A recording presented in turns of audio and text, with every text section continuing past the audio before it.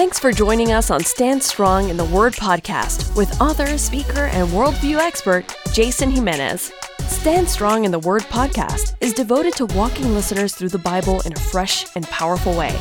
We pray your spirit is nourished as you gain new perspectives and a renewed appreciation for God's Word. Now, here's Jason Jimenez.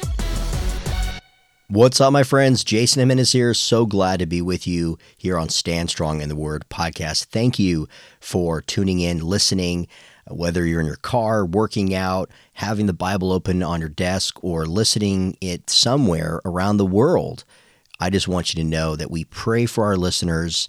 We receive so many blessings, so many emails from you. If you've never contacted us, if you have a prayer request, if you have a question, a theological one, or something that perhaps I've covered in the previous podcasts, and you have our study notes, you go to standstrongministries.org, click on podcast. All the information's there. We have so many different feeds going on out there, and we're just excited to see the continual growth, because bottom line is we come together, my friend, so we can study the Word of God. And as the podcast name is, that when we study God's Word, when we encounter our Savior, that we are standing strong in our faith because we're grounded in the Word of God. That's why we are committed to continue to put out this content to help you grow, not just in your understanding, but you grow in intimacy. And as you're grounded and rooted in Christ, the Bible says, that you take that from Colossians chapter 2 and you apply it to 1 Peter chapter 3, verse 15, then when people give you a challenge, an objection to Christianity, when they ask you questions about your faith, you're able to respond in meekness and in truth. And so now here on podcast 98, we continue our study on Thursday night. Now, in the previous podcast 96 and 97, remember, we were uncovering what the meaning of Passover is. In the last podcast, in podcast 97, so if you missed that, you can go to standstrongministries.org, click on podcast or whatever feed that you get your podcast on. But check that out, because where we left off was there was a dispute that broke out among the disciples at the meal itself. That puts things in perspective. And remember, Jesus had to respond and deal with this hierarchy kind of mentality that the disciples continued to have while they served under Jesus, right, as they followed their master, their rabbi. And so they were not interested in serving one another. They were interested in the other serving them. And so Jesus rebuked that. And not only did he rebuke it in word, but he demonstrates by washing their feet. And that's important, because now where we're at here on today's podcast is the continuation Thursday night of what happens. And Jesus now, after washing the disciples' feet, and one of the people that Jesus washed his feet was Judas. And we know that same night, Judas was going to leave Jesus and the rest of them because he was hired to betray Jesus. Now, this is recorded in all of the Gospels, in Matthew 26, 21 through 25, Mark 14, 18 through 21, Luke 22, 21 through 23, and John 13, 21 through 30. So what I've done is, again, I've taken all four accounts and I've meshed it into one narrative, as always. That way it gives us a proper perspective. So here in Matthew 26, verse 21, the first part of the verse, it says, "And as they were eating," in Mark 14, verse 18, it says they were reclining at table. And then we look at John 13, beginning in verse 21, where it says, "After saying these things," so you go back to what we mentioned before, Jesus had to rebuke the disciples. Jesus washes their feet. It says here now that Jesus was troubled. That means he was sorrowful. He was grieved. He was injured in his spirit. And he testifies to the disciples. He says, "Truly, truly, I say to you, one of you will betray me." Now, again, put this in perspective. We're told that they're reclining at table, so they're very intimately involved in each other. They have this meal before them, recognizing the bondage of their ancestors and how God delivered them. Of course, Jesus was going to institute the Lord's Supper in a minute. And then, of course, he was going to be betrayed, crucified, and then on the third day he would rise from the dead, fulfilling this actual meal. So he just washes their feet. The disciples are humbled. They're probably stunned. They feel humiliated. And then Jesus gets very emotional. And he starts expressing to them now that one of you here is going to betray me. And it says in Mark 14, verse 18, one who is eating with me. In verse 22 of John 13, the disciples, when Jesus said this, looked at one another, uncertain of whom he spoke. Now, two things I want to draw your attention to. Number one was you're reclining at a table celebrating the Passover. This was a very intimate process in that culture. When you have people around that table, these are people that you not just can count on, but this is family. These are people that you do life together, that you trust implicitly. But not only that, but Jesus also says this in front of his own disciples. So not only was it a shameful act to betray trust of a loved one, but could you imagine how shameful it would be for a disciple to betray his own rabbi or teacher? So this reflected, because it wasn't just of their conduct, but this reflected poorly on the rabbi or the teacher. And Jesus had just showed great humiliation and love by washing their feet. And yet there's going to be someone amongst them who is still going to betray him. Mark 14, verse 19, after Jesus says this, they began to be sorrowful themselves. But it's a different sorrowfulness, because remember, Jesus was troubled. He was grieved. He's injured in his spirit. This word in the Greek for sorrowful for the disciples was they felt insulted. They were hurt. So they're kind of getting defensive here. And they say to him one after another, "Is it I?" So the disciples were literally saying this to Jesus, "Surely it can't be me." So notice how defensive they're getting. Luke 22, verse 23, and they began to question one another. So now we're right back at it. Remember, just a few minutes before this, they're feuding over who the greatest is. And now you can imagine kind of their assumptions here, or certain perspectives they have of one another, how they interpret each other. They're probably inserting reasons why it's the other person and not themselves. So they're questioning among one another which one of them it could be who is going to do this. So Jesus, he doesn't immediately respond to this situation, which forces some of this introspection among the disciples. And undoubtedly, it was giving a lot of turmoil and, again, creating more of an argument around the table. So we oftentimes, when we see, a picture of the Passover meal with Jesus and the disciples, it looks very peaceful.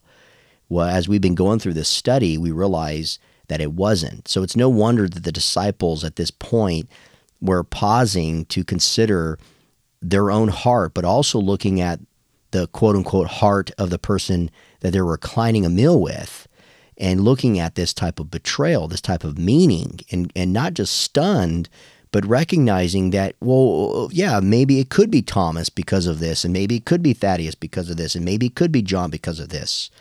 But this is a point in the story where we recognize a prophetic meaning that's found in Psalm 41, verse 9, where it says, "Even my close friend in whom I trusted, who ate my bread, has lifted his heel against me." So Jesus, when he says this, he's referring back, I believe, to this particular psalm. Notice here in John 13, verses 23 and 25, one of his disciples whom Jesus loved was reclining at table at Jesus' side. So Simon Peter motioned to him to ask Jesus of whom he was speaking. So that disciple, leaning back against Jesus, said to him, "Lord, who is it?"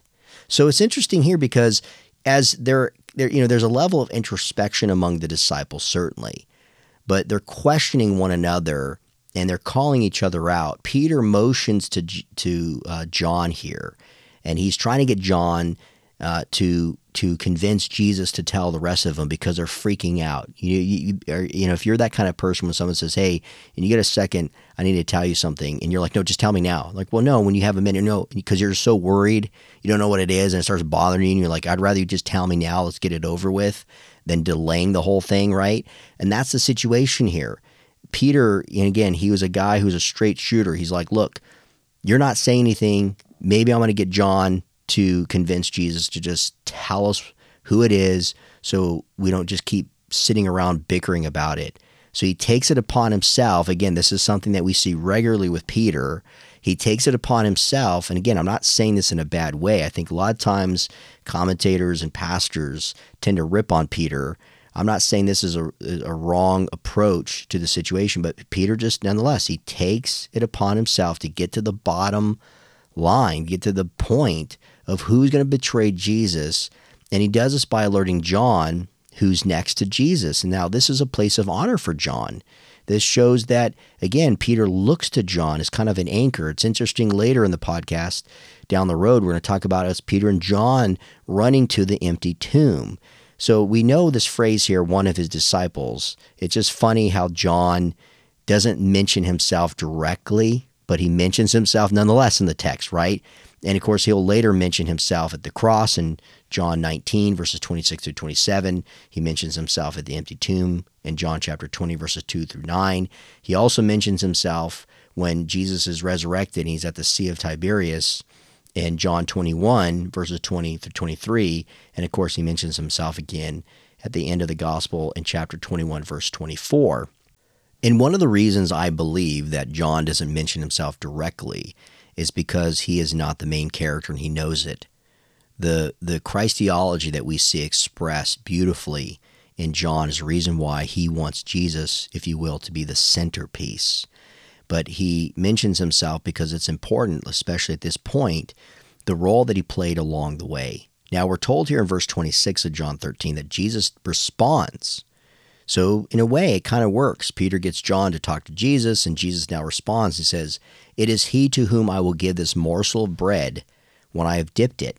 So when he had dipped the morsel, he gave it to Judas, the son of Simon Iscariot.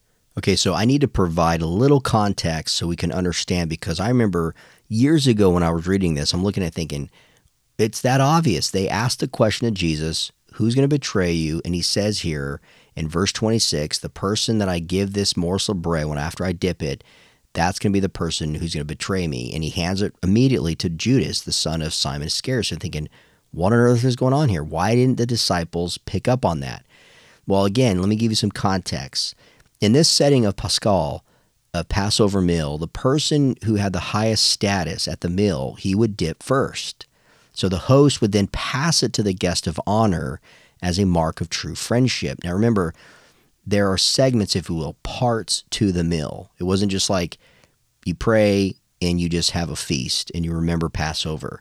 There are progressions during the night. And so we're at this next phase now where the host would pass to the guest of honor as a mark of true friendship. And when he gives Judas this morsel of bread from the start, it was carrying two meanings. First, it was a sign of love that Jesus had for Judas.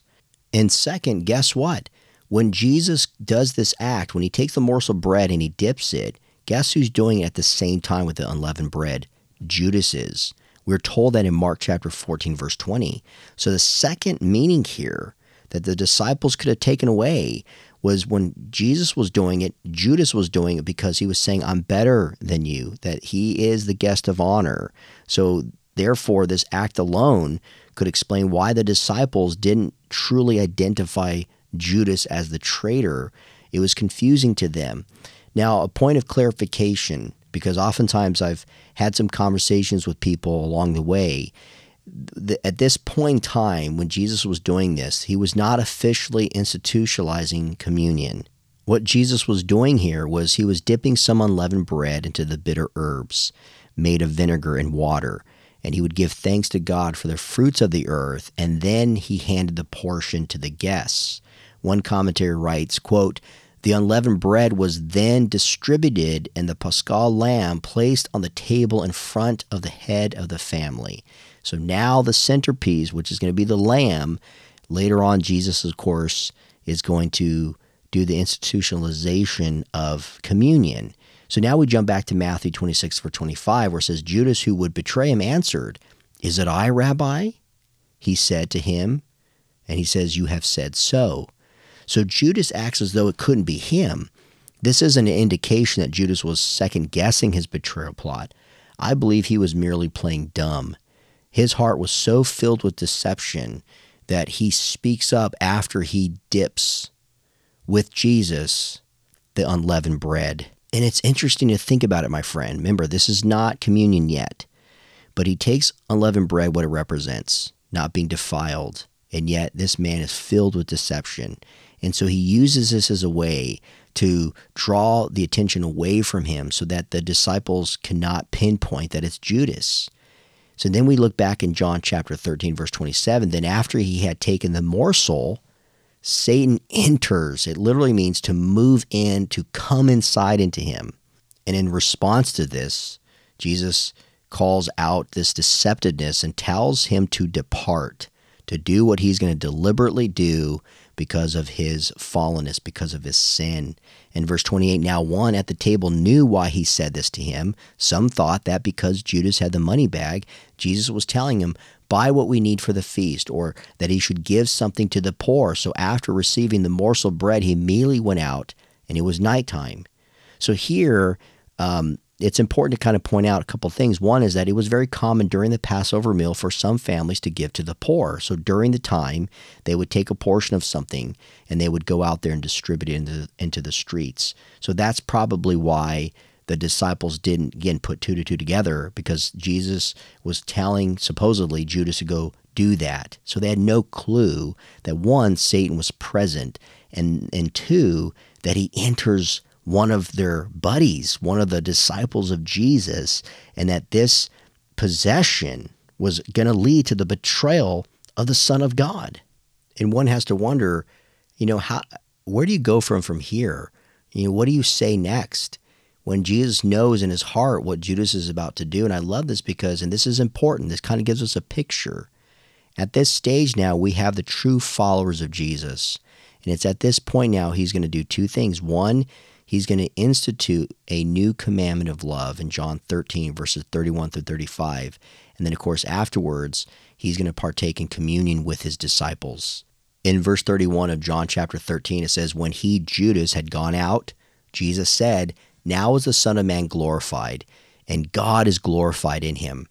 So immediately following Judas's departure from the Passover meal, Jesus here expresses that everything now is set in motion. I'm going to be betrayed. I'm going to be tortured. I'm going to be crucified on the cross for your sins. That this chasm, if you will, this separation between man and God is going to be reunited. It's going to be amended. I'm going to be the second Adam. I'm going to draw all men to myself. And even though I'm going to be betrayed and tortured, I'm going to be glorified. Jesus told his disciples in John chapter 12, verse 23, remember, the hour has come for the Son of Man to be glorified. And he reminds him here in verse 31. He also says in verse 32, if God is glorified in him, that is in Jesus himself, the Son of Man, the Son of God, God will also glorify him in himself. In the Greek, what Jesus is saying here is that his glory will be contained. It will be identified in the splendor and in the majesty of his heavenly Father. And he says, and he will be glorified at once. So in these two verses, verses 31 and 32, Jesus uses the word glorified or glorify 5 times. And you think Judas just betrayed him. He's troublesome. He's sorrowful. The disciples have been debating, arguing amongst each other. Jesus just saw Judas possessed by Satan and leave to go to his enemies, and yet he's speaking about being glorified. Isn't that amazing? In verse 33, then he looks to his disciples, and here he refers to them as little children. This was a common expression that was used to students, and it certainly was one where John would later in his ministry refer to his people as little children. This is something that he learned from his rabbi, from Jesus himself. He says, little children, yet a little while I am with you. You will seek me, and just as I said to the Jews, so now I also say to you, where I am going, you cannot come. So Jesus announces once again that he will soon ascend back to heaven.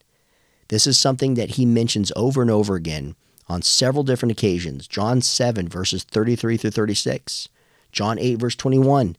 John 12, verse 8. John 12, verse 35. Jesus has repeatedly told his disciples this. And then he tells in verse 34, a new commandment I give to you, that you love one another, just as I have loved you. You also are to love one another. So Jesus adds, just as I loved you, to, guess what? A passage in Leviticus chapter 19, verse 18, where it says, you shall love your neighbor. And then he adds, just as I have loved you. So he's referring it as a new commandment because This love will be the result of his sacrifice on the cross for the sins of the world. It will offer newness of life and cause the disciples to launch the church in the power of the Holy Spirit.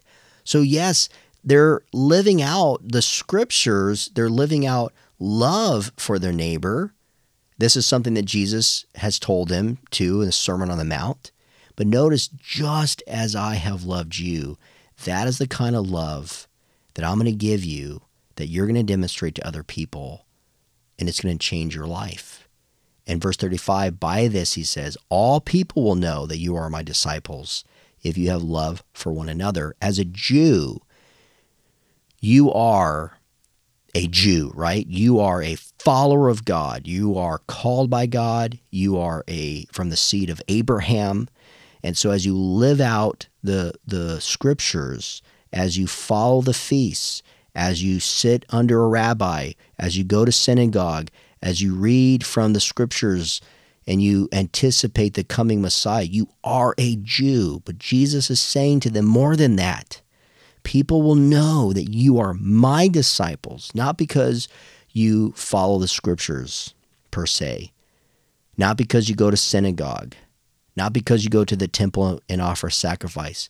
It's because you have love for one another. A great indicator of a disciple of Christ is a love that they will show others. Jesus will provide now a great instruction of this kind of love in John chapter 14, chapter 15, and chapter 16.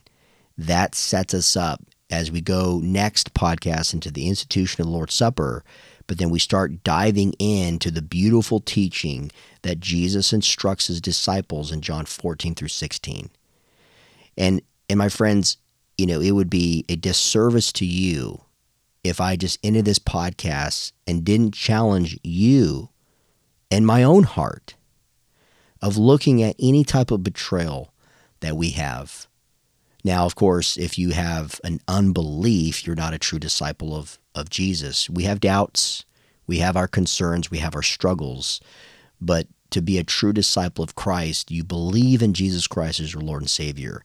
You receive his unconditional love and forgiveness. And as a disciple of Christ, we are to demonstrate that kind of love to other people. Jesus said that explicitly. There's no denying it.